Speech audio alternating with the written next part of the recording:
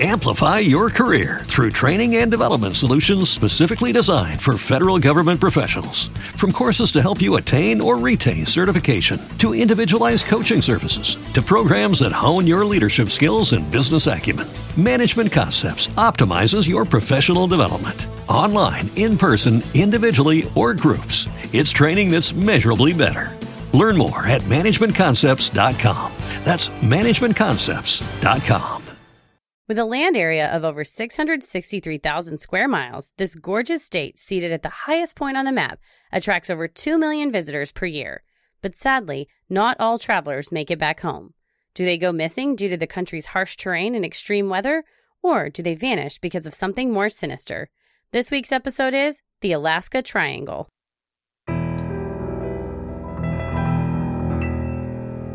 A bump in the night, your heart fills with dread. Probably a murderer who wants you dead. It could be a ghost, a demon, or worse. Perhaps you're the victim of a witch's curse. It's hopeless, you're doomed. You'd call a priest if you could. You'd rather just listen to Who? Sinisterhood.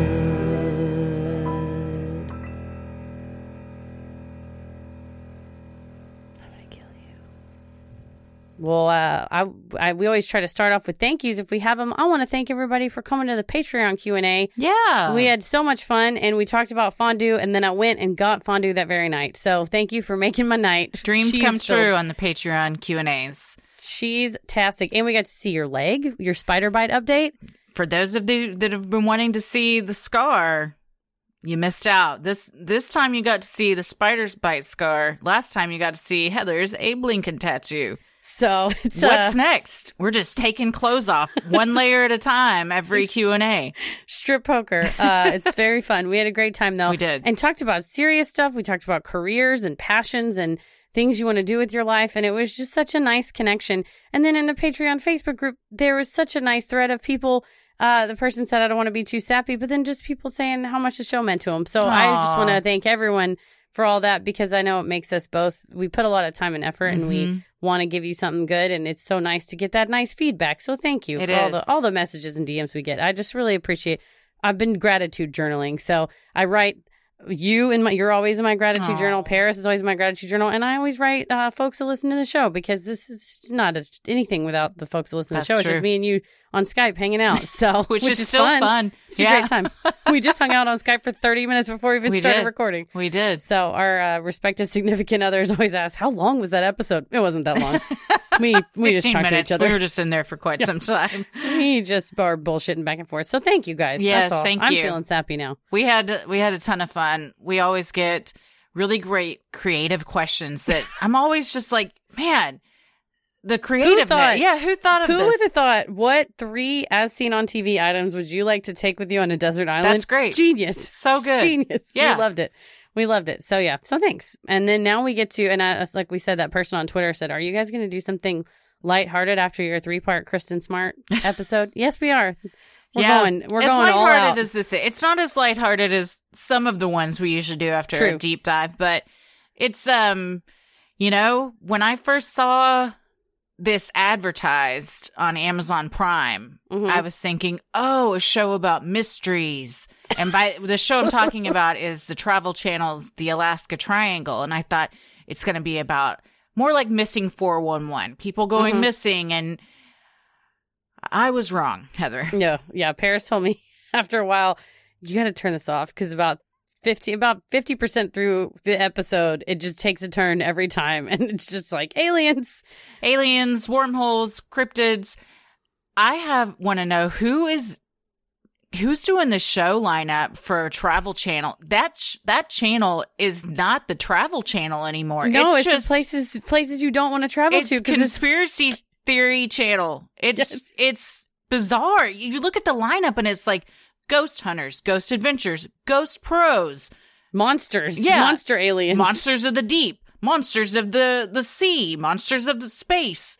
There's a lot of monsters to be talked about. I don't get it. I don't get why it's still called the Travel Channel. It doesn't make any sense to me. No, I'm telling you, when I was a kid, it was all about most adventurous roller coasters in America. I was glued to that shit. I love Or it was like, United States road trip, all of the best places to go in every state. I wanted to watch that. I mean, don't get me wrong. I watch some of these ghost shows, but I think that we have ascertained that the narrator of the Alaska Triangle series he's very well, he's doing well for himself. He's sought after. Oh yeah, he's a popular guy because he's similar to the Oak Island person. I think it is the Oak Island narrator. We gotta meet him. If you know the narrator of Mystery of Oak Island and Alaska Triangle, give him our number. I want to hear him narrate. We'll my know life. him the second he calls us. Yes. We're like, oh gosh, yeah, I want him to narrate my life. It's so dramatic. But in a very like calming way. I don't know. Yeah. So the Alaska Triangle, while there is a ton of mystery that goes on there, there's a lot of conspiracy theories to go along with it too. So we're kind of doing several angles to the triangle. And I for all I love about Paris, he doesn't know a ton about crime. You know, he's not like me where you can just list off, oh, that's a serial killer from there. And as we were watching things about Alaska, he said, with all this terrain, I bet it would be really easy to be a serial killer. I was like, yeah, there's a bunch of them. There's famous ones. And he's like, just that wilderness, you could hunt people. I said, that's what one of them did. So we are not talking about Robert Hansen or any of the serial killers today, which is another treacherous thing. Although I will say, this is what happens. This is why people go missing in Alaska. For hours I spent researching this. I was looking up some facts for that written intro. I was real proud of myself and my geography facts. But when you Googled it, all these photos of Alaska came up, and I said, I'd really like to go there. Oh, same. So knowing what I know, yes. I still want to go. I have read and watched hours of people that go into the wilderness of Alaska and never return, and still I'm like, I'd like to go. I'd like to see it for myself. It's beautiful. Gorgeous. Maybe a cruise. Maybe we can do an Alaskan cruise. Oh, just invited us along. We will go together. Let's do an Alaskan cruise. I want to. The thing with cruises, they can be fun, but you just get, a couple hours at a place. I want to stay at one of these Alaskan towns and go out on a boat and do stuff there. But then I want to go on some hikes and stuff. But I don't know. At the same time, that's what hundreds of people a year also say they're going to do. And then they're never seen from again. Yeah, that's the problem. Is it's so beautiful.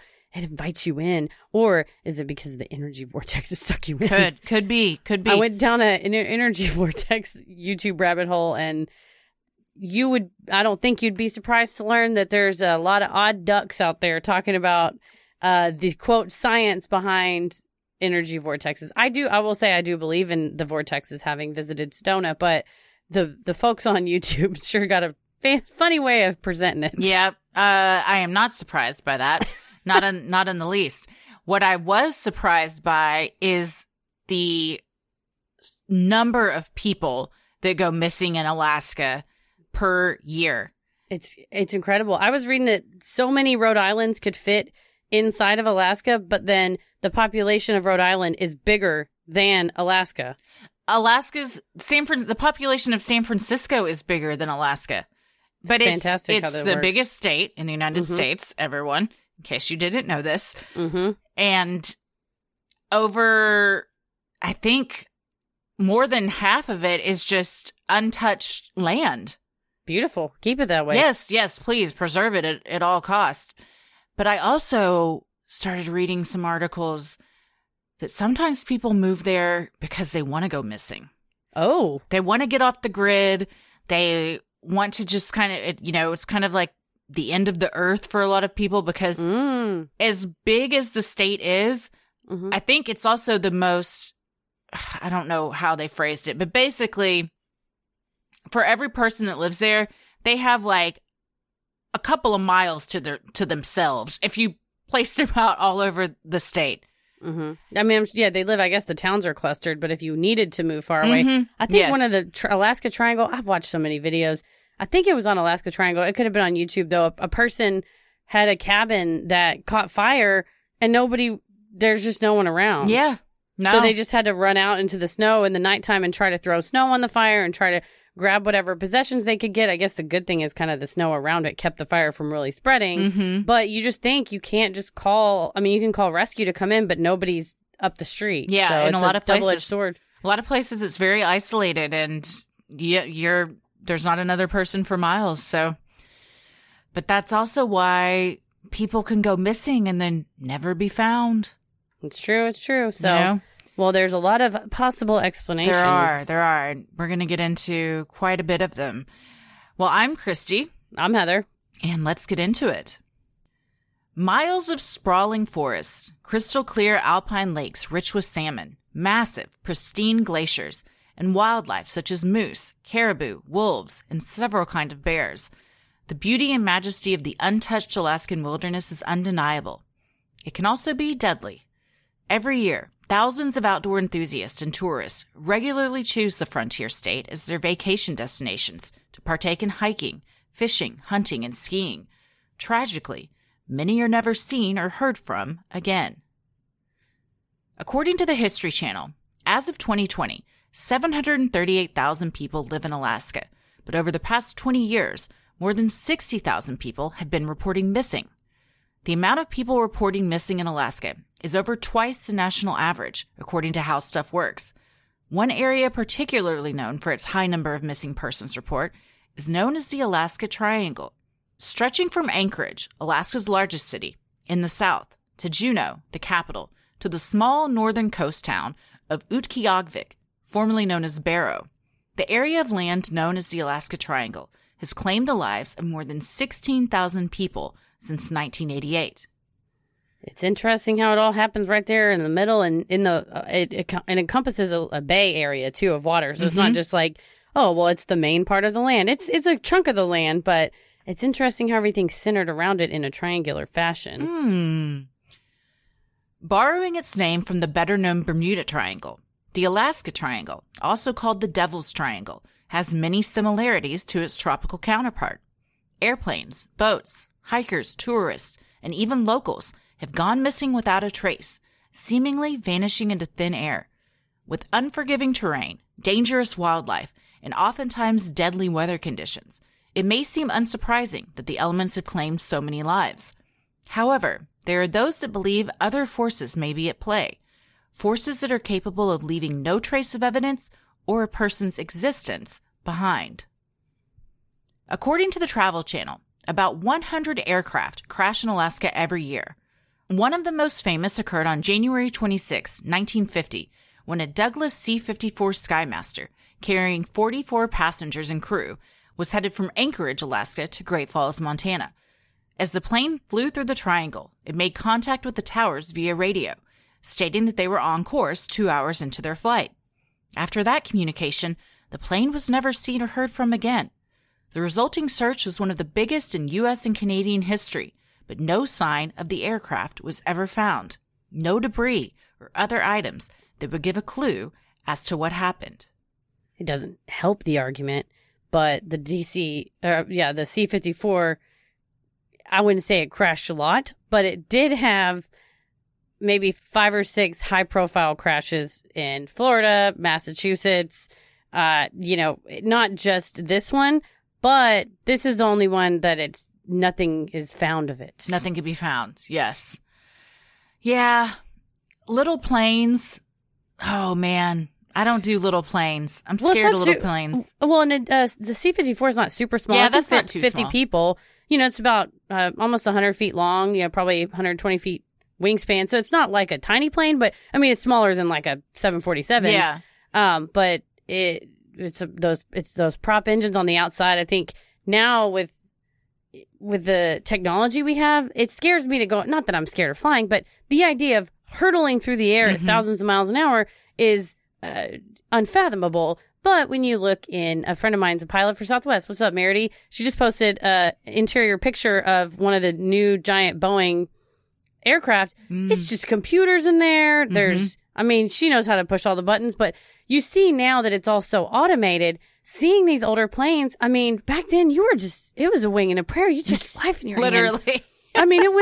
It's so much math. Everything you had to rely on compasses, and which were impacted by magnets. And it's, have you ever been in an old timey airplane? No. Just like on a tour? Oh, maybe at like an air show, Mobile, Alabama. I think there's like a naval base type thing. There's probably one there. Yeah, you can climb up in them at Addison every once in a while, every couple of months. Probably not so much in COVID, but for a while there, they'd park them and you'd pay $5 or $20 or whatever to go walk up in them.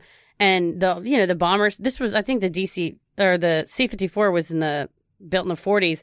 But yeah, those old planes. Are these the ones that it's just you sitting in this thing? It's basically like you're in a canoe with wings. I think the one's more for the what's the word, like military use, but I believe this one was outfitted with seats for passengers.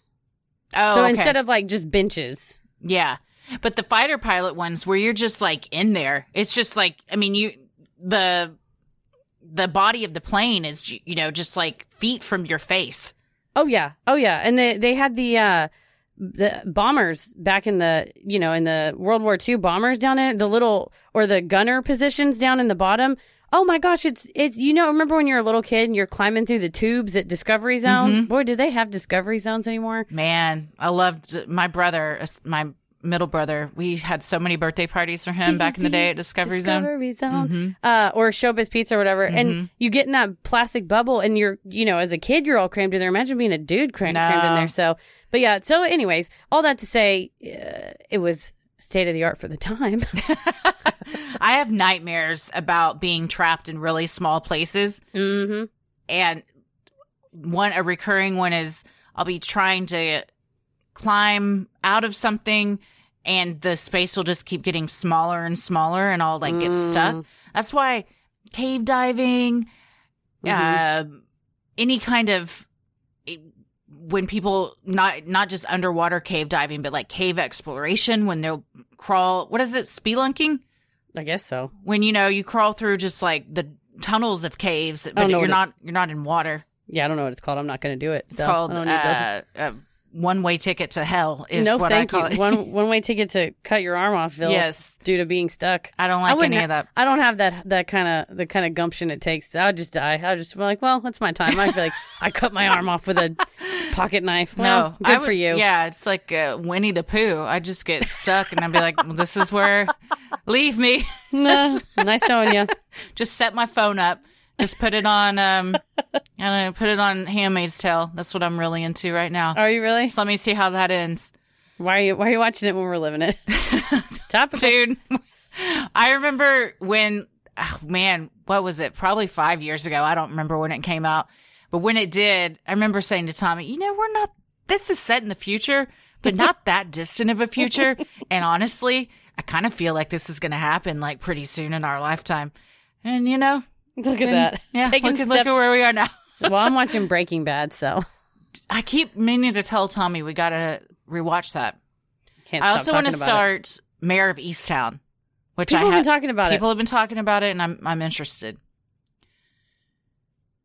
In 1972, the perils of the Alaska Triangle received national attention when House Majority Leader Hale Boggs and Alaskan Representative Nick Bejic vanished while traveling aboard a Cessna 310. On October 16th, the two men were traveling from Anchorage to Juneau, right in the middle of the triangle, on the way to a campaign fundraiser for Bejic, who was defending his seat from a challenger. The two politicians, Russell Brown, who was an aide, and Don Johns, the pilot, were all aboard the small craft. When the plane mysteriously disappeared, one of the nation's largest ever search and rescue missions was launched. See, these are the types of planes I don't want to go on. Yes. What kind of plane was JFK Jr. on? Oh, that's a great question. It was a tiny plane. Piper Saratoga. So a Piper PA-32R. It's a 6-seat, single-engine, all-metal, fixed-wing aircraft. And then the Cessna 310 is a 4 to 6-seater. It's a low-wing versus it's a twin-engine monoplane. So it's got I'm sure the Piper was a better plane, if anything, just because it was more advanced given the time. And look what happened to JFK Jr. It's true. Yeah, I mean, we should do an episode on that. I'm fascinated. JFK Jr.? Well, yeah, and I'm fascinated by aircraft disasters, as you can tell from my aircraft obsessions. And then also just all the conspiracies that have come after of him still being alive and all that, which, who knows? I'm just kidding. I don't think he is. It's Mixed. Oh, I want to say he's on Princess Diana's island, according to some on TikTok. That's right. That's right. But yeah, no, you're right. And the thing is, these planes are not inherently dangerous, but I feel like they are more accessible. Ergo, you're going to have more crashes for a plane that's more accessible versus having 747s crash where they don't let you sit in that without thousands and thousands of hours. Right. Whereas any dummy can go, if you got a checkbook and enough money in the bank, you can just go buy yourself a Cessna 310 and it doesn't take that many hours to get behind the yoke. Oh, that's so scary. Yeah, that's the scary part about it. I think that's what the misconception is. They're dangerous planes. They're not dangerous planes. They're accessible planes for dangerous pilots. And and I fully believe in our right as Americans to travel freely throughout the skies. I remember when I first started taking flying lessons with Tim, I said, you can just like fly wherever you want. And he said, yeah. I said, what? He's like, there's rules, but yeah, you just go wherever you want. It seems so it's wild. I guess with roads, you have to go a certain way. And with planes, there's regulations, like he said, and rules, even if you're flying without a flight plan on file with the air traffic control. But it's still so, I just felt like we could, if you were unhinged, you could just fly the plane into something. Yeah, people have. And they have. And so I think that's the misconception is, these are dangerous planes. But who knows? I mean, and Don Johns may have been a really good pilot, but something goes wrong in it. There's that too, because a lot of times they're maintained by the owner versus Southwest, your airplane's maintained by a million.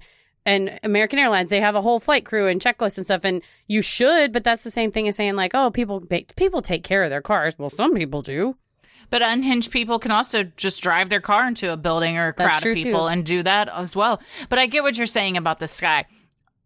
Amplify your career through training and development solutions specifically designed for federal government professionals. From courses to help you attain or retain certification, to individualized coaching services, to programs that hone your leadership skills and business acumen, Management Concepts optimizes your professional development. Online, in person, individually, or groups, it's training that's measurably better. Learn more at managementconcepts.com. That's managementconcepts.com.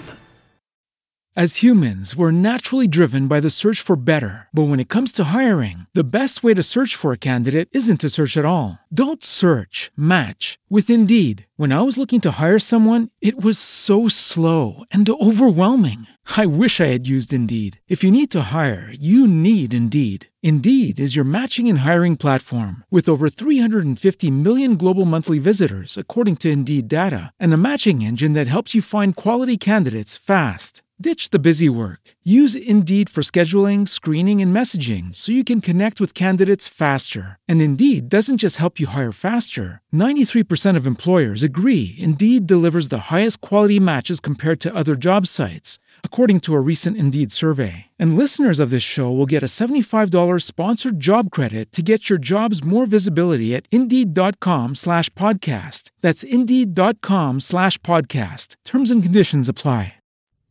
There's not traffic in the sky. You're not having to go around other planes. I mean, you can see them on the radar. You're supposed to. I learned if you're going one way, you fly at one altitude, like odd altitudes, and go another way, you fly at evens. Oh, okay. So it keeps you from crashing into each other. But I need parameters. I need a lane.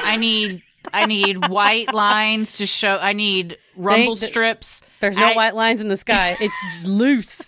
There's not a rumble strip in the sky either. He's like, pull it up, let's go. And you change altitude, and boy, you got to watch that altimeter because you just go without. I mean, we were flying above. What happens if you accidentally get way too high?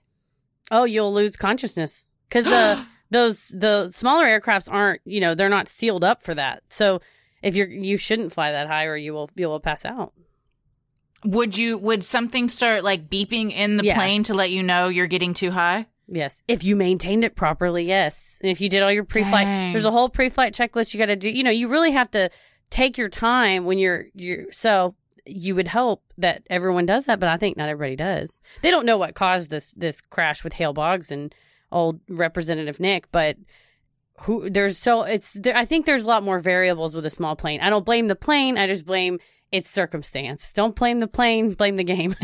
Probably also, if you encounter treacherous weather, it's not going to stand up to it as well as a big, heavy 747 would. Well, true. And also, nowadays it's a little bit better, but back then you didn't have the same technology that you would have in a larger aircraft. And so nowadays you have an iPad, or you can have an iPad with something called ForeFlight on it, which is, you know, it gives you all the radar, weather, everything you need to know, that even if you're in a small dressed down plane, which, I mean, I think the Cessna 310s were made in like the mid 50s and they stopped making them in the late 70s.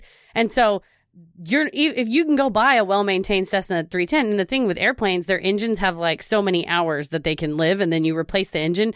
But if you replace the engine, it'll keep going. The rest of the plane will keep going. You know, you can maintain it. It's like a classic car, but that technology is not going to be in there. I guess you could retrofit the technology, but having that iPad now, I think hopefully that would reduce aircraft crashes, because you have higher powered technology even in a dressed down smaller aircraft. Yeah. Tommy's grandfather had a small plane. That's and right. They would go flying around all the time. Sometimes his grandmother would be like, I want seafood for dinner, and they just fly to Galveston. Man, that's cool. Yeah, it is cool. Yeah. That's cool. I said it's freedom. You just go wherever you want. Well, for the next month, a search party made up of 50 civilian planes, 40 military aircraft, and dozens of boats scoured 32,000 square miles looking for the men or any sign of their plane, according to Legends of America. No trace of them or the aircraft was ever found, and the men were declared legally dead. While no bodies or wreckage were discovered, one positive that came of the incident was Congress passing a law mandating the installation of emergency locator transmitters in all U.S. civilian aircraft. So they didn't have that prior to that? Not all of them. So if a plane goes down, this transmitter, unless I guess it's destroyed in the wreck, would alert search and rescue as to where it was? Yeah, and I think the idea is that it's transmitting, so it's like, okay, even if it goes offline, the last beep was here. Oh, that makes sense. Yeah. And also, I think, people are traveling with their phones or their iPads and stuff. So I would imagine this would not be as common today. But 4 people on a small plane, 50 civilian airplanes, 40 military aircraft. So you have 90 aircraft in the sky, boats, and that's a huge search and rescue mission. But 32,000 miles is a huge area to search as well. Yes. Yeah. Especially when we'll get into the glaciers, because I think glaciers to blame. I think the glaciers have something to say about this. Yes. As someone who has watched hundreds of hours on Mount Everest documentaries and other glaciers and mountains, dude, don't fuck with them. You Take you out. Take you out. Most attributed the absence of debris, wreckage, and bodies to the harsh terrain. Conspiracy theorists wondered if then FBI Director J. Edgar Hoover had orchestrated the disappearance, as he was known to be at political odds with Boggs, according to Strange Outdoors. Still, others postulated something otherworldly was at play and responsible for what became of the aircraft and men. Some people also think there was something that the 2 politicians were transporting, that the search and rescue effort was not to find them, but was to find whatever item they had on the plane, whether it was documents or some top secret item. And that's the only, that would be an explanation for why such an expensive and extensive search and rescue mission was conducted. When the government's involved, nobody but them knows what's going on. They do what they want. While it is no secret, Alaska is home to both grizzlies and black bears. A far more vicious fur-covered beast is the creature known as the Kushtaka. According to Cryptid Wiki, Kushtakas are mythical shape-shifting creatures found in the legends of the Tlingit people. Able to shapeshift into both otters and human form, the Kushtaka are said to often appear to travelers as a relative or a child in need, preying on the traveler's emotions. If the Kushtaka is successful in its efforts, the victim is lured to a body of water where the vicious beast rips them limb from limb. If those that are unfortunate enough to cross paths with the Kushtaka are spared this horrific death, they are instead turned into a fellow Kushtaka. That's the myth of them is that they maybe are preying on your worst fears, but it's definitely an ongoing legend that kind of everybody in this area knows about. Would you rather be ripped limb from limb by Kushtaka or turned into a Kushtaka and then you have to be the one to rip other travelers limb from limb? I don't mean to be picky, but you used the phrase have to rip other travelers limb from limb. What if I get to? Okay, there you are. Yes, I'm sure it is a choice. There are friendly Kushtakas as well as vicious Kushtakas, just like in humans. And what if there's some travelers that need ripping? You know what? I'm choosing Kushtaka. Same, me too. Because you could still go visit your family. That's true too. Especially if you could shapeshift. Yeah, everybody used to like otters until I ruined otters for everyone on a previous episode. Wait a minute. Yeah, I will happily become a Kushtaka. I don't want to become an otter because those are the real monsters. Others claim the Kushtakas are benevolent creatures and turn lost travelers into Kushtakas as a means to help them survive the freezing conditions.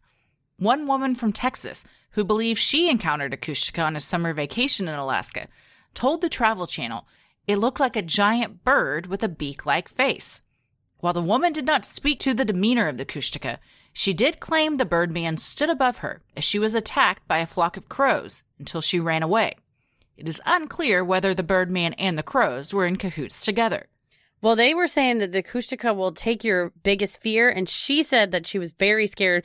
They wouldn't say Alfred Hitchcock's movie Birds, but she said there's a movie where birds fly down and attack people. Did you mean birds? Was it birds that you were trying to say? So she had that fear already that she had seen it as a kid. So she was afraid of Birds, the movie, and I guess the creature.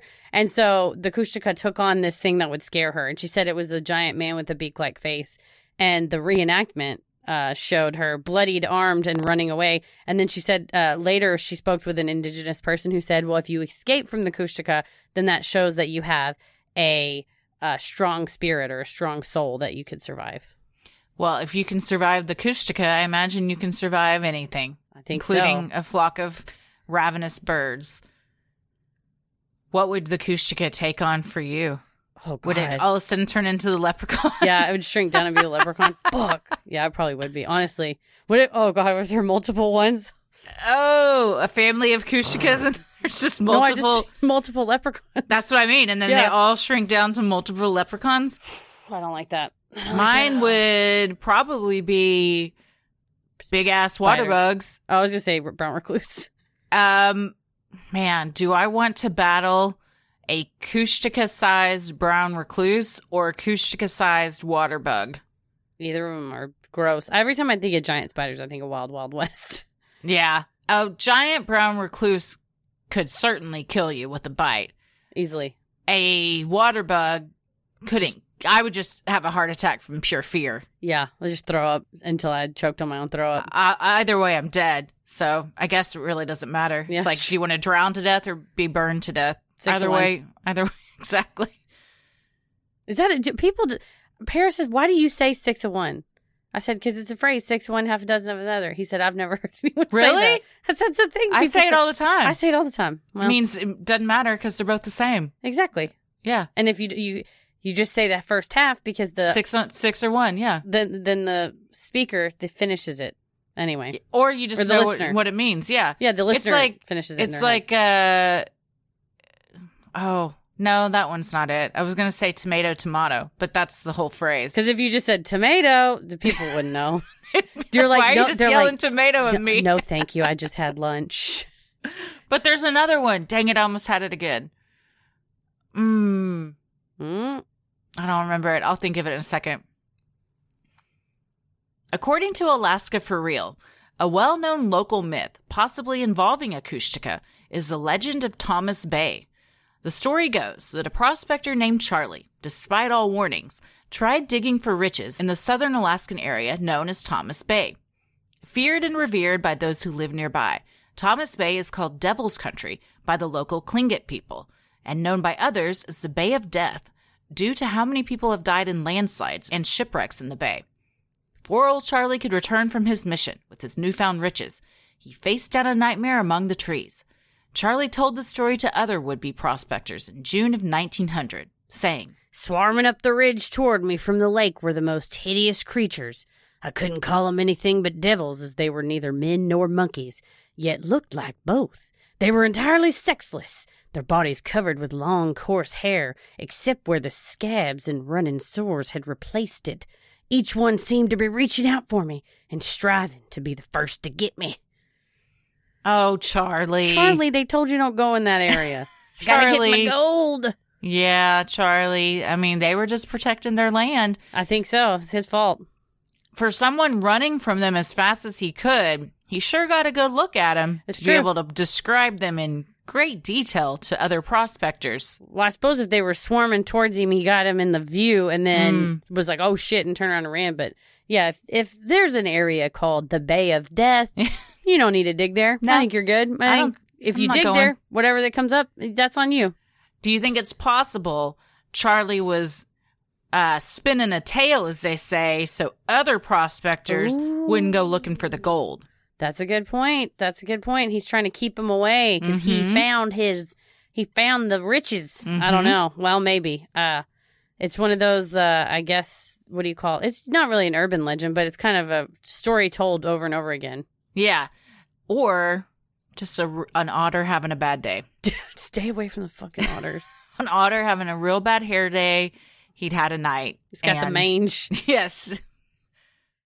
Amplify your career through training and development solutions specifically designed for federal government professionals. From courses to help you attain or retain certification, to individualized coaching services, to programs that hone your leadership skills and business acumen, Management Concepts optimizes your professional development. Online, in person, individually, or groups, it's training that's measurably better.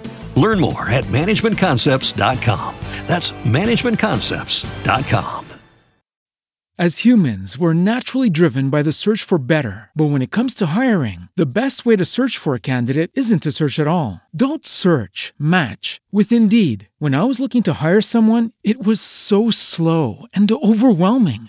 I wish I had used Indeed. If you need to hire, you need Indeed. Indeed is your matching and hiring platform with over 350 million global monthly visitors, according to Indeed data, and a matching engine that helps you find quality candidates fast. Ditch the busy work. Use Indeed for scheduling, screening, and messaging so you can connect with candidates faster. And Indeed doesn't just help you hire faster. 93% of employers agree Indeed delivers the highest quality matches compared to other job sites, according to a recent Indeed survey. And listeners of this show will get a $75 sponsored job credit to get your jobs more visibility at Indeed.com/podcast. That's Indeed.com/podcast. Terms and conditions apply.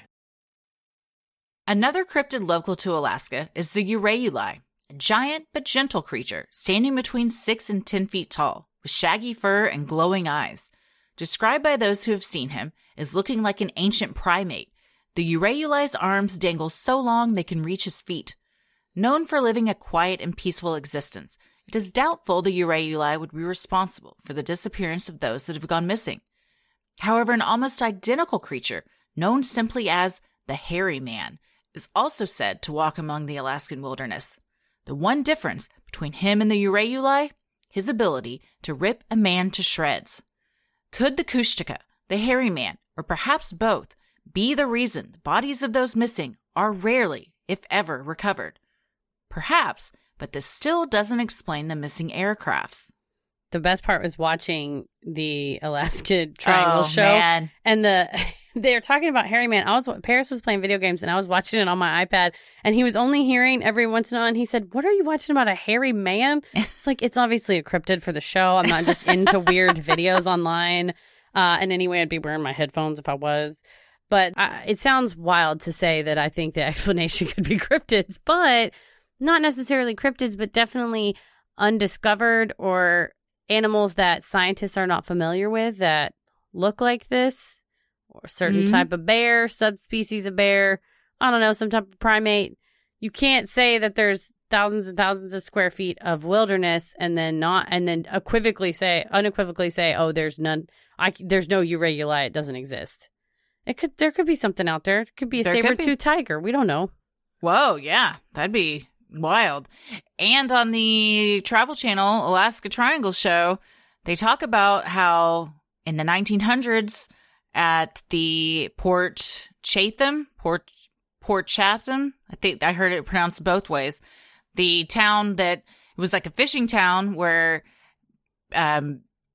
people went and settled, and then body parts started washing up in the waters and stuff, and the logs of the captain said that something was in the woods and it was spooking them too bad, so they all packed up and left. See, there could be stuff hiding out there, and it's just so undiscovered. We can't know. Mm-hmm. Could also be just like a monster bear, mega like bear, a giant, like a mega bear. Yeah, could be. It's 3 bears stacked on top of each other in a trench coat. While vicious ape-like creatures may account for disappearances on land, a different monster is credited for those that vanish on the water. Called the Alaskan Loch Ness Monster, the Iliamna Lake Monster is a large water cryptid that lurks in the depths of the enormous Iliamna Lake. Those who have seen it describe it as a dragon or serpent-like creature between 12 and 20 feet long. Could this Alaskan Nessie be capable of dragging boaters to the bottom of the enormous lake? The people that have seen it, much like Nessie or Bigfoot, swear they have seen it. There's cell phone footage. So if you watch the footage, it does look like there is a giant serpent. Not quite, I wouldn't say it's quite like a Nessie. I would say it's more like a long dragon beneath or the water. Or a whale. It's skinny. It's like, not skinny, but it's not quite whale-ish. It's more, I'm moving my arm like a wave. It's kind of like a giant worm, like a sandworm, but in the water. That's worse. That's worse than a serpent. As if a lake monster wasn't enough to contend with, some believe that extraterrestrial UFOs use the deep waters around the Alaska Triangle as a base of operations. In 1969, Dan Willis, a naval communications officer and certified high-speed code operator, had an unbelievable experience in a code room in San Francisco. Willis, who held the highest security clearance, told the Travel Channel he received a highly unusual message in Morse code from a ship off the coast of Alaska. The crew reported a brightly glowing reddish-orange elliptical object, approximately 70 feet in diameter, that emerged out of the ocean, then shot straight up into space. The radar operator tracked the blip at going in excess of 7,000 miles per hour. Based on the technology at the time, Willis believed the blip to be an extraterrestrial. After his experience, he began hunting UFOs in Alaska. In an interview with the Travel Channel, Willis claimed he found a number of reports of discs coming out of the ocean near Alaska, dating back to 1945 and continuing on throughout the years. Yeah, there's one where a couple of sailors on a naval ship saw something like this, a disc shoot up out of the water. And what do you think it is? I think it sounds like a Tic Tac. I think it sounds like a giant yes, yeah. There's been hundreds of UFO sightings reported over the triangle, so. Mm-hmm. I did look up what the states with the most UFO reports. Alaska was 4. I'm going to say number 1. I was going to say New Mexico, but I don't think that's right. Arizona. No. Vermont, Montana. Really? Alaska and Maine, with Washington State at number 1. Wow, I was way off. Yep. Interesting. So Texas has one of the lowest. Louisiana, Georgia, Mississippi, and Alabama. So for what up, haters, being like, I saw a flying chalupa in the sky. Nope. Turns out it's all the Pacific Northwesterners. That's interesting. Either that or the aliens came to the south and went, nah, I'm good. Nah, yeah, I want those lush green forests up there. They're like, no thanks. Everything that Willis has gathered follows a general pattern. Unidentified flying objects rise up from under the ocean and then shoot off at an incredible speed. Some believe that UFOs may be accessing wormholes under the water and make their bases in deep areas of the ocean off the coast of both Alaska and California. If this is true, is it possible that planes, boats, and those on board have been abducted and are living out their lives in another galaxy or dimension? There's a whole set of people that their job is to research underwater alien bases. That's a hell of a job. I mean, isn't it? I'm telling you. What was one of our Patreon Q&A questions was, have you guys joined MUFON yet? And I said, we haven't joined, but I learned that there's a whole internal infrastructure in MUFON, and someone is like, the Northwest Regional Director of Research. I was like, that's your whole job. What the hell? Yeah. Lucky. Alien spacecraft isn't only thought to emerge from the deep waters surrounding Alaska. On a flight from Paris to Tokyo on November 17th, 1986, a 747 cargo plane had a strange encounter. Japan Airlines Flight 1628 was flying at an altitude of 35,000 feet when it was approached by what its captain believed to be military aircraft. On the recording of the communications from the flight, Captain Taruchi asked Anchorage Air Traffic Control whether there was traffic at the plane's 7 o'clock location. The ATC confirmed, telling Taruchi, Roger, sir. I'm picking up a hit on the radar approximately 5 miles and trail your 6 o'clock position. ATC soon confirmed with the military base at Elmendorf that the 3 crafts trailing the 747 were not their planes. In seconds, the lighted object shot from behind and below the 747, coming face to face with the 747's cockpit, defying any currently available technology. The craft then blasted lights into the cockpit, temporarily blinding the crew. Then, as quickly as they came upon him, the lights were gone, with Captain Taruchi telling ATC, "And now the traffic is extinguished. We cannot see now." But just moments later, a craft 10 times larger than the 747 approached the cargo plane, showing up on the radar of both Anchorage ATC and the military base at Elmendorf. Once the flight crew stepped off the plane in Anchorage, they spoke with Federal Aviation Administration representatives, described as scared, sincere, and believable by the FAA. The crew related their story. Then Captain Taruchi drew the UFO, which looked like a circular vessel that would be the size of a 6,000-passenger cruise ship, according to the FAA on the Travel Channel. This is the most, I think, one of the most legitimate UFO sightings that's been recorded. Should I tell you what I read about it then? Please spoil it. I'm just saying what I read. Captain Taruchi was known for reporting seeing UFOs. This was like his 4th or 5th time to report seeing a UFO. They wanted him. Are they targeting him? Yes, they wanted him. Or does he think everything is UFO? Who's to say?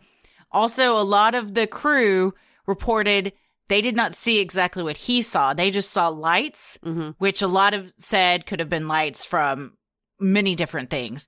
So there were some inconsistencies, and his credibility was a bit called into question because they said he kind of is the pilot who cried wolf. Like, he's just yelling about UFOs. Yeah, he's crying. He's talking about UFOs all the time. So when do we know when to believe? But pilot who cried alien. I want that children's book.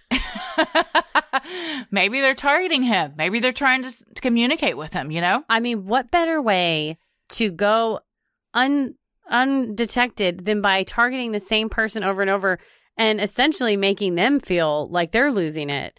The aliens are gaslighting him. They're monsters. They're so mean. The drawing, which we gotta put on the Instagram, it's like it looks like a children's toy, I will say.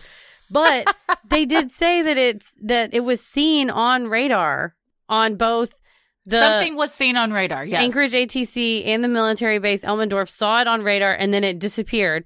And that was not possible at the time.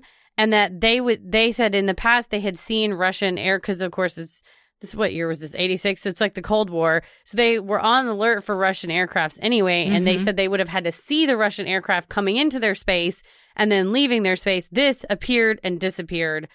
So, I mean, what do you think it was? I think it could have been a UFO. I believe in life on other planets and that they visit. I also think a lot of these sightings could be government planes, military planes that you're on a need to know basis. And they're either the people, the ATC, they're not, it's above their pay grade to know what's going on, or they do know what's going on, but it's above the pilot's pay grade. So they're just going to tell them. I think a lot of things can be military testing, and I don't want to sound like I'm putting my tinfoil hat on, but the government does a lot of shit that we don't know about. We're not privy to most of what goes on, in my opinion, with those guys. I think unless they want us to know, we don't know. Yes, and we rarely do they want us to know. Correct. They want us to know what they want us to know.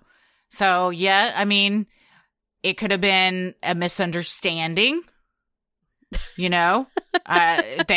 There's just some lights from some boats or something they're seeing. Reflection. I don't know. Yeah. The fact that it showed up on radar does make it seem like there was an aircraft in the sky. So I would say UFO or a military plane that they were not aware of. Super secret military plane being tested. It could be that. And I think that was some of the theories that are put forth for the unidentified aerial phenomena that we covered as well. That it could be exactly what you said. The people that see it I'm a high-ranking pilot in the Navy or in the Air Force. I've been a pilot for 25 years. I've never seen anything like it. And they said that my bosses said they weren't testing anything. Well, would they tell everybody everything? You know, if you don't need to know. Too many cooks. That's right. Rewatched that recently. So funny. Still great. That holds up.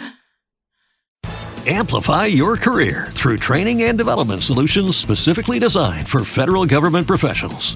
From courses to help you attain or retain certification, to individualized coaching services, to programs that hone your leadership skills and business acumen, Management Concepts optimizes your professional development. Online, in person, individually, or groups, it's training that's measurably better.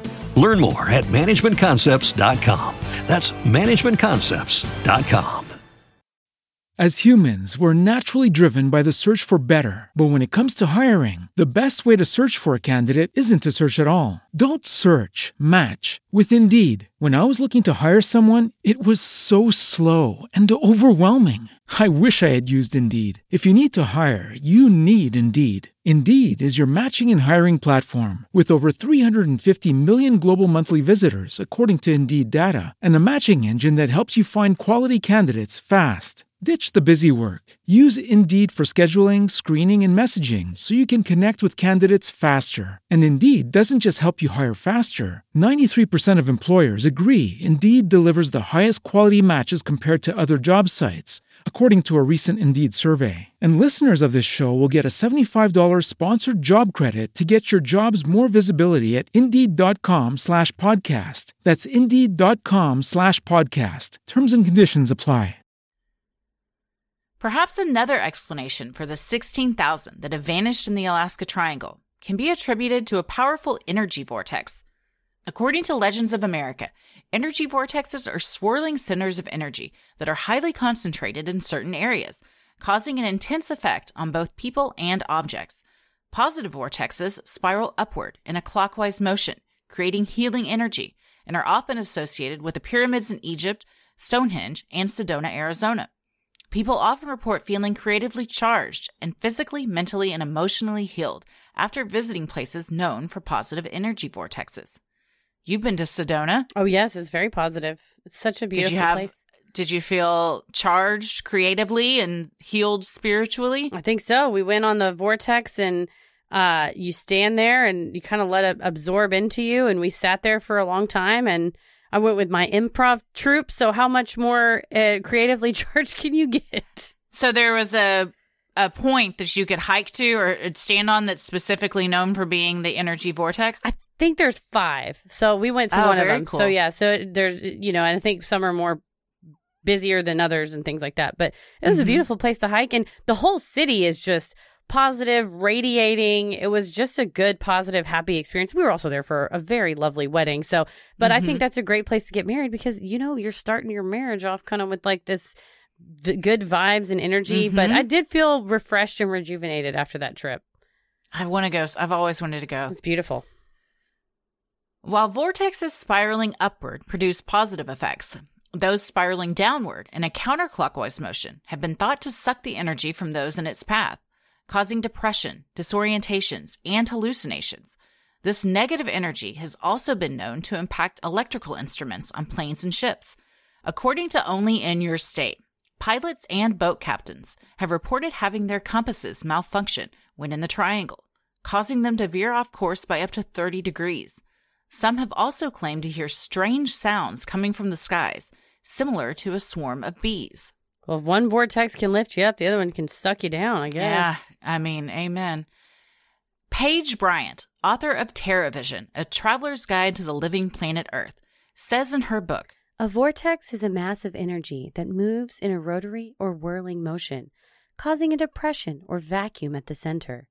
These powerful eddies of pure earth power manifest as spiral-like coagulations of energy that are either electric, magnetic, or electromagnetic qualities of life force." Could the bizarre noises people are hearing be coming from a giant vortex vacuum in the sky? If so, the sound of swarming bees might be the last thing they hear before being sucked into another dimension. I'm not a scientist, and I was trying to learn science before this show. Mm-hmm. I was looking up the correlation between vortexes and wormholes. Okay. The wormhole that we think of from science fiction is, I believe, theoretical at this point because we cannot manipulate gravitational forces in order to create a wormhole that would suck between two planes of existence. But some scientists in Barcelona were able to manipulate magnets to the point of creating a vortex between the two magnets. I'll put it in the show notes. It was very interesting. It was only like a 3-minute video, but it felt like an entire textbook. It was from the Discovery Channel News.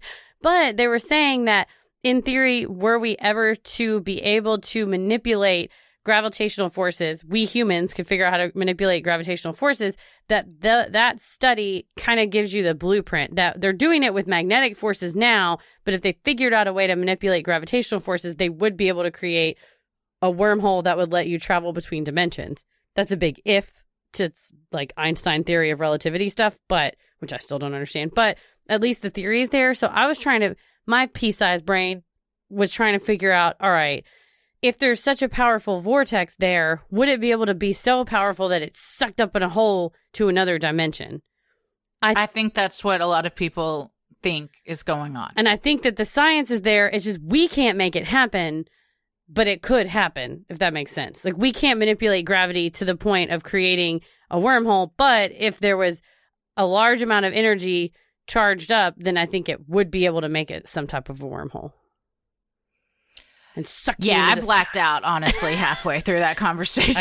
I'll publish the Discovery Channel. I guess it's technically Discovery Channel. It's like D News or whatever. But I feel it's one of those where you're like, I get it. I'm telling you, I listened to a quantum physics podcast one time, and at the end of it, I knew it, and 30 seconds later, it was gone.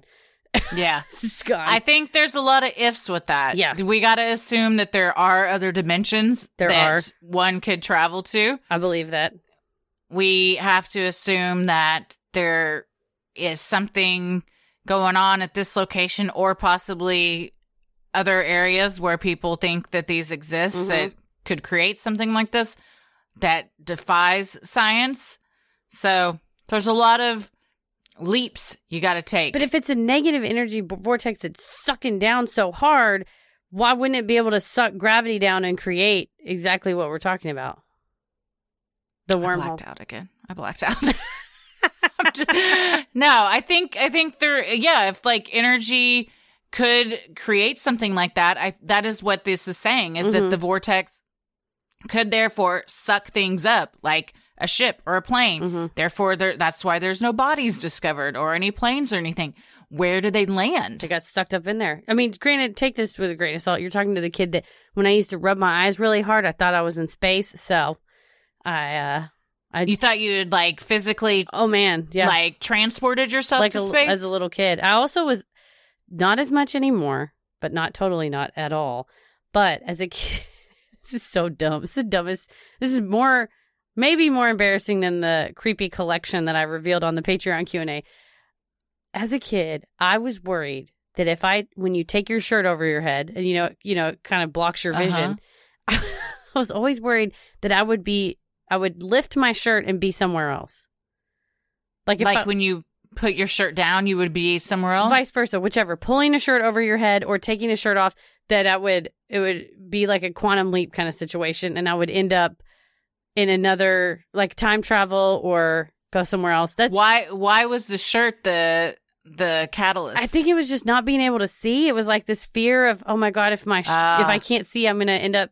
That's stupid, right? That's so dumb. But I mean, kids are idiots. So, but I mean, are they? They're not. I'm not calling you an idiot. I'm just saying kids come up with a bunch of weird shit. What a strange thing. Why would you ever think of that? But sometimes I still worry when I pull my shirt I don't over think my head. it's strange for a child, but it's because irrational for me.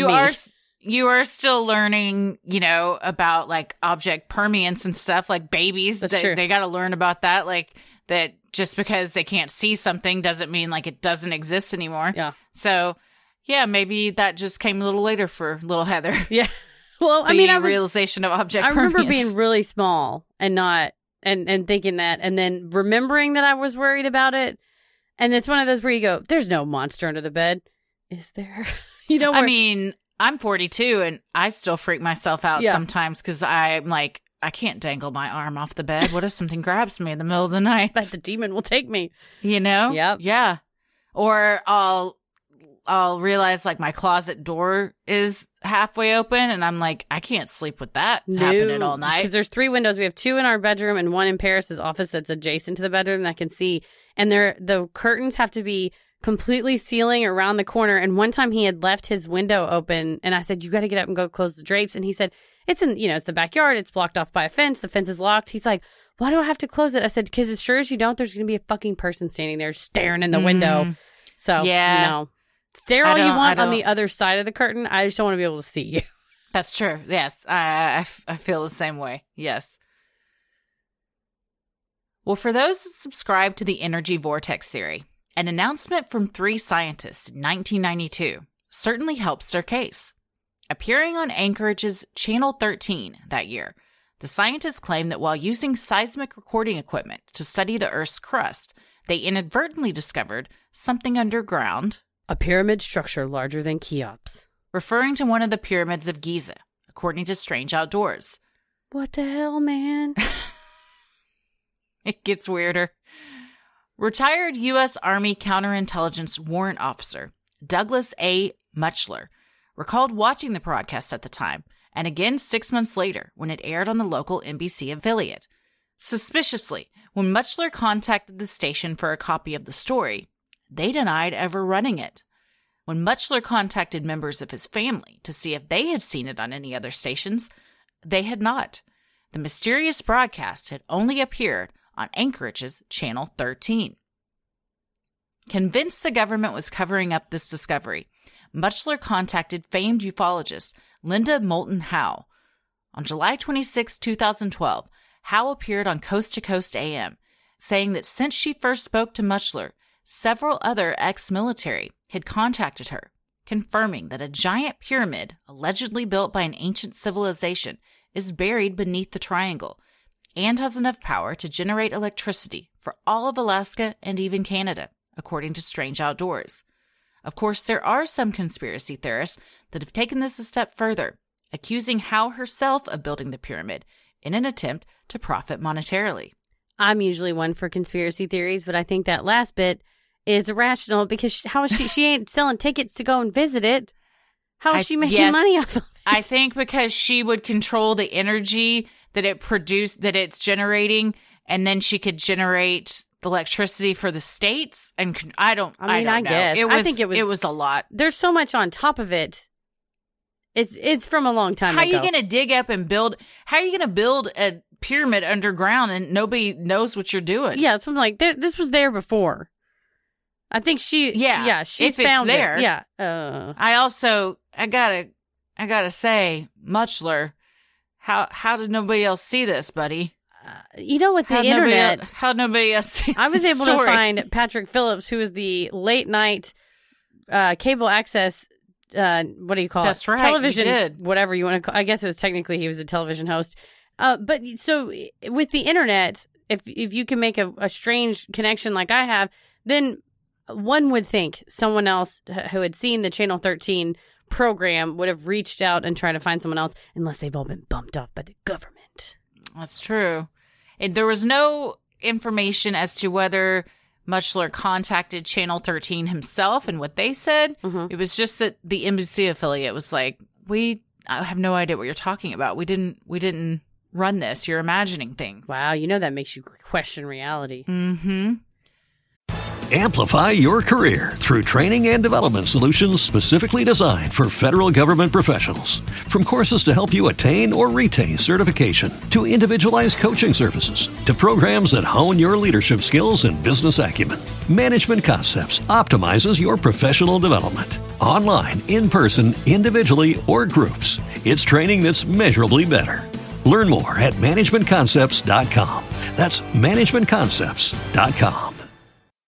As humans, we're naturally driven by the search for better. But when it comes to hiring, the best way to search for a candidate isn't to search at all. Don't search, match with Indeed. When I was looking to hire someone, it was so slow and overwhelming. I wish I had used Indeed. If you need to hire, you need Indeed. Indeed is your matching and hiring platform with over 350 million global monthly visitors, according to Indeed data, and a matching engine that helps you find quality candidates fast. Ditch the busy work. Use Indeed for scheduling, screening, and messaging so you can connect with candidates faster. And Indeed doesn't just help you hire faster. 93% of employers agree Indeed delivers the highest quality matches compared to other job sites, according to a recent Indeed survey. And listeners of this show will get a $75 sponsored job credit to get your jobs more visibility at Indeed.com/podcast. That's Indeed.com/podcast. Terms and conditions apply. While it's possible for cryptids, aliens, and ancient pyramids to be responsible for the hundreds of people that go missing each year in the Alaska Triangle, a more logical explanation may be the very thing that attracts so many to the frontier state in the first place. A vast, untouched wilderness of dense forests, millions of lakes, desolate tundra, and roughly 27,000 towering glaciers. While they often appear as solid formations of ice, crevasses the size of large buildings occur throughout the glaciers, many dropping hundreds of feet below the surface, providing a permanent, icy burial ground for those unfortunate enough to fall in. With regular snowfall and avalanches, the likelihood of planes or bodies being found in these is nearly impossible. Dude, these, I'm telling you, I don't think you've watched it yet because you probably would have told me, but the Touching the Void documentary. Oh, that's right. I have not yet. He falls into one of these. He touches the void. And granted, the reenactment is still filmed in like a crevasse, though. Wild. Like, I mean, and some of these are big as houses. Yeah. So if a plane crashes into a glacier, slides down or, falls into one of these and then it causes an avalanche, which buries it, bye-bye. You're not finding that. That's a good point. If the the Douglas C-54 had a wingspan of like 120 feet, I mean, easily that's the size of a house. Yeah. Or it just, obliterates upon impact. True. So it's just pieces falling down. And the chunks fall into the hole. And then snowfall and stuff get just covered up forever. Interesting. Tourists flock to Alaska each year to go camping and hiking. However, many are unprepared and underdressed for the extreme environment. Every year, more than 2,000 people are reported missing in Alaska. That's 5 people reported missing each year per 1,000. Hundreds of search and rescue missions are performed, most coming up empty-handed. Steep cliffs, massive crevasses, deep bodies of water, freezing temperatures, and dangerous wildlife are most likely why so many have never seen their loved ones again. Still, when nary a trace of hundreds of missing boats, planes, and people can be found, one starts to wonder if more sinister forces are at work. So what do we think? Well, I don't think there's one explanation that fits everything. Okay. But I do think there's energy vortexes that suck people into the sky. And You do not. Do you really think this? I understand the science. I watched this video. You got to watch the Discovery Channel video. It's 3 minutes long. But knowing that it's possible, I just also, Paris always turns on these science videos. And so it's one of those where I know enough to be dangerous. But listening to it, we just don't know enough about what's out there. We can't, again, I think that with something like this, where it's this type of mystery, I don't think that we as humans understand nature as much as we think we do. We definitely understand it a lot. But I think that is why we still have scientists who are doing the experiments like those in Barcelona and quantum physicists trying to figure out and finish Einstein's theories that he came up with, because there's still so much more and still so much more in space. I don't understand it enough to talk about it, but there's something about the Earth has a wormhole to the sun. It's like, but it's just for energy. You can't fit through it anyway. But it's one of those where we're making discoveries every day. So maybe could something similar, or it happened and it caused the instruments to go out and then the plane crashed and fell in a crevasse. That's fine. But there's too much going on with the magnetic stuff up there, nearby Aurora Borealis, nearby the pole, which is shifting like 40 miles a year.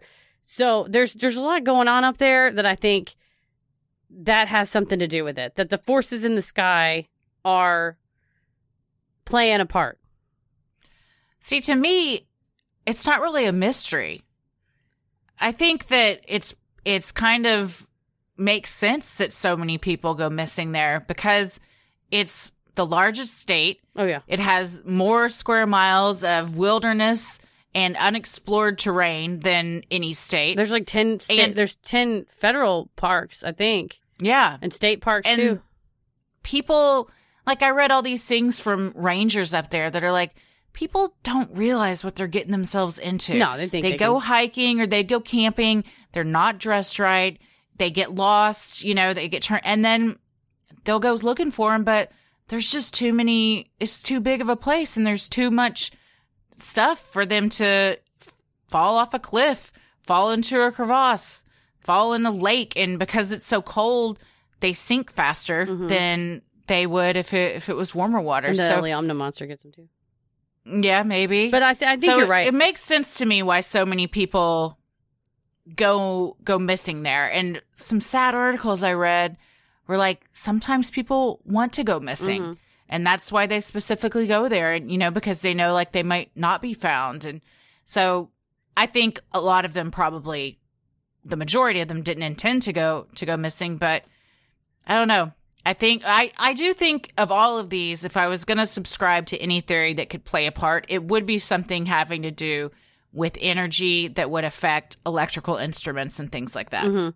That there's some sort of magnetic issue, which now plane instruments are on GPS. That wouldn't be as big of an issue as it was back in the 70s and 80s and before that.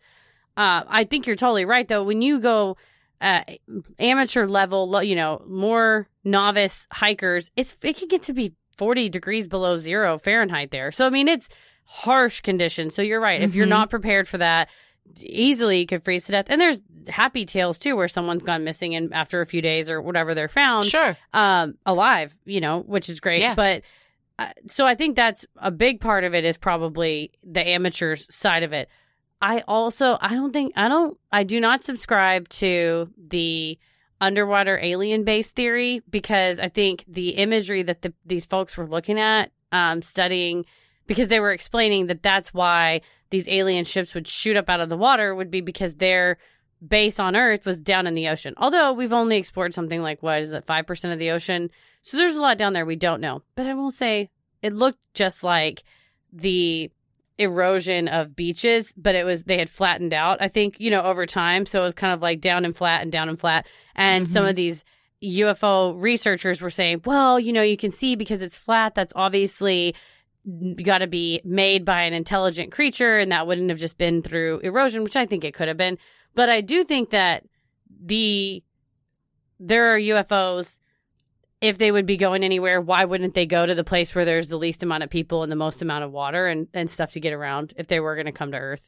Like they want to be around water? Well, yeah, because they could go down in the water and not be seen. Oh, so you're saying if they did have an underwater base, they might do it out there. And they wouldn't even have to have a base. I think with the other unidentified aerial phenomena, they were just like landing down underwater, probably to talk to their octopus friends who were also aliens, which is a separate theory. Or to talk to the dragon serpent that lives under there. Well, it lives in a lake, not the ocean. Maybe they're all friends. There's a whole wormhole. But I do think there probably are a lot of UFO sightings up there because, again, if there was going to be, or to your theory, if it was military testing, that's a great place to test it because there's fewer people and tons of open airspace. That's true. Yeah. I guess we got to go to Alaska. The only way to find this out. We need firsthand knowledge. Mm-hmm.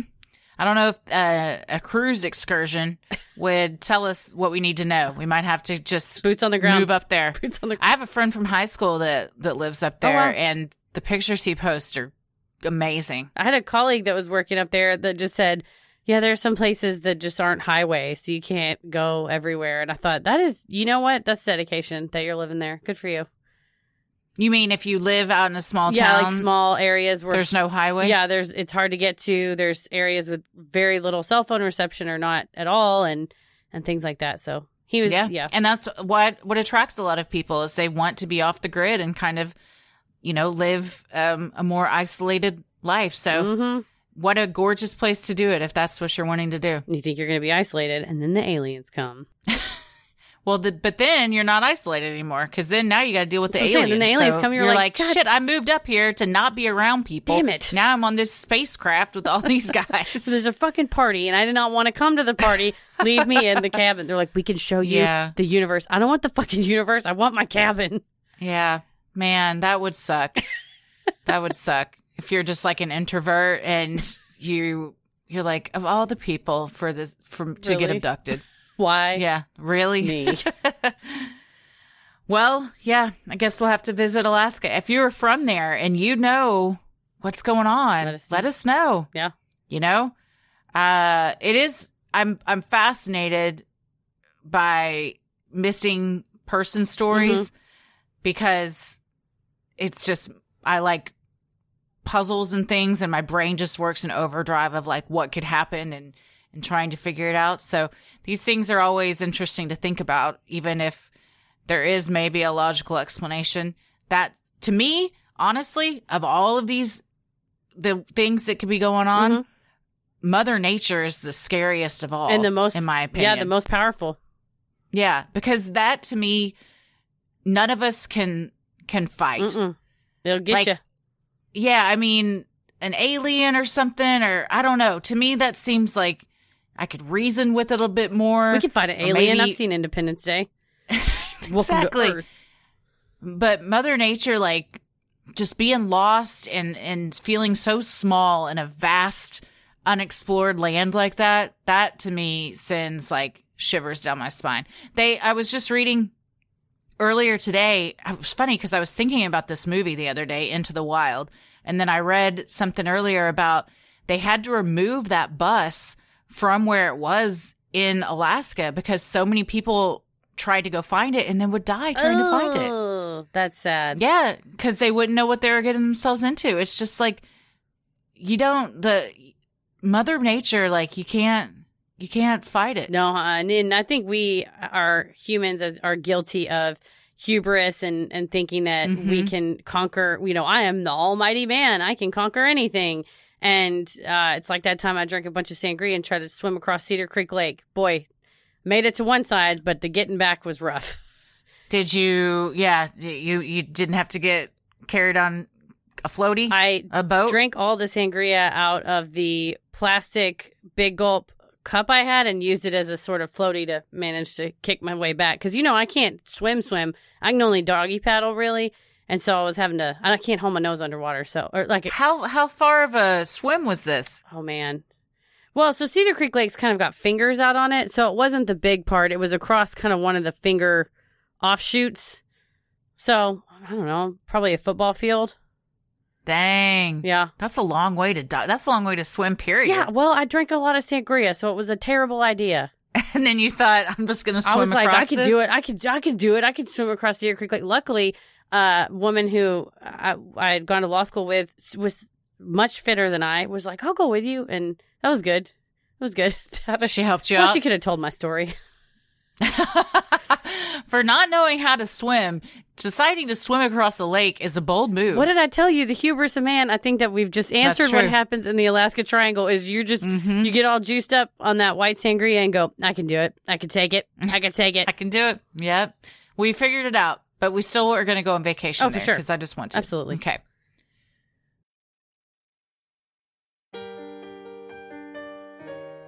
We love providing Sinisterhood to you at no cost, so if you like what you hear, consider supporting the show by donating to our Patreon. We're a small operation, creating the show for you by researching, writing, recording, and producing it ourselves. Any amount is sincerely appreciated and helps offset the cost of making and hosting the show. As a thank you, you'll also get some sweet perks like ad-free episodes, a Sinisterhood sticker, membership to our exclusive Patreon Facebook group for those in the Rolling the Airwaves tier, a special shout-out on the show, a monthly bonus minisode, and patron-exclusive video and audio content, including our Am I the Asshole, relationship segments, Judge Christie, and a new segment we have coming for you, which is True Crime Headlines. You also now have the fun perk of access to our Discord server, where you can connect with other fans in real time and discuss the latest in true crime, share personal ghost stories, or just post adorable pictures of your pets. We'll be hopping on occasionally and hosting monthly Q&As with Crowdcast, where you can ask us all your burning questions. And see various body parts. For our patrons not in the U.S., you now have the option to pay in pounds or euros, saving you the cost of the conversion fee. Annual membership tiers are also now available. Those that select this option will be rewarded with a free month of membership. For more details on all of this and specific member tiers, visit Sinisterhood.com and click Patreon on the top banner. And make sure you stick around after our sign-offs to hear your shout-out. So many of you have been tagging us in pictures of you sporting your sweet Sinisterhood merch. Keep those pictures coming. If you want some cool Sinisterhood swag like t-shirts, mugs, totes, and even clothes for your kiddos, visit Sinisterhood.com and click on Shop in the top banner. The best thing you can do to help us grow is like, review, and subscribe on Apple Podcasts or wherever you listen to your podcasts. And please tell a friend who you think would like us to check us out. It means so much to us and really helps podcasts like us get more exposure. You can follow us on Instagram and Twitter at SinisterhoodPod and like us on Facebook at Sinisterhood. Christy, where can we find you? I'm on Twitter at Christy or GTFO and on Instagram at Christy M. Wallace. Heather? I'm on Instagram at Heather vs. the World and on Twitter at MCK vs. the World. As always, the devil rules the airwaves. Keep it creepy.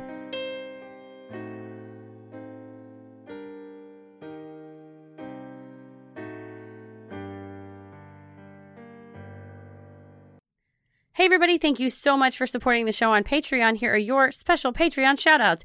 Jessica Miles, Amanda I. Guido, Dahlia Modra, Kelsey Enos, Casey Strum, Lindsay Lasseri, Amy Denise Despins, Diana Helgeson, Shauna Harvey, Amira, Chelsea Seymour, Chi Borg, Angelica Frost, Carly Garza, Renee Franks, Carrie Madkins, Hannah Bracamonte, Karen Decker, Danielle Parker, Carly M. Roosh, Stacy Barr, thank you, Stacy, love you, Christina Hart, Shay, Vita P., Hannah Lasley, Bridget Kerrigan, Erica Heath, Kathleen Harrison, Taylor Schrader, Rachel Poet, Teresa Caton, Catherine Carmichael, Samantha Stockin, Brianna, Katie Rogers, Samantha DeChristopher, Angela Rowe, Yelly G., Mackenzie Mack,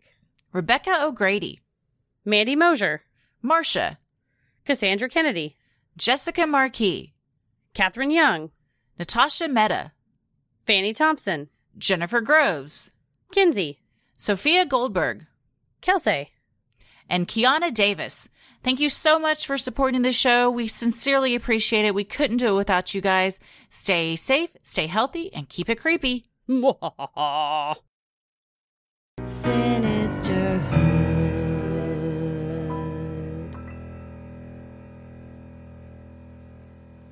I'm gonna kill you.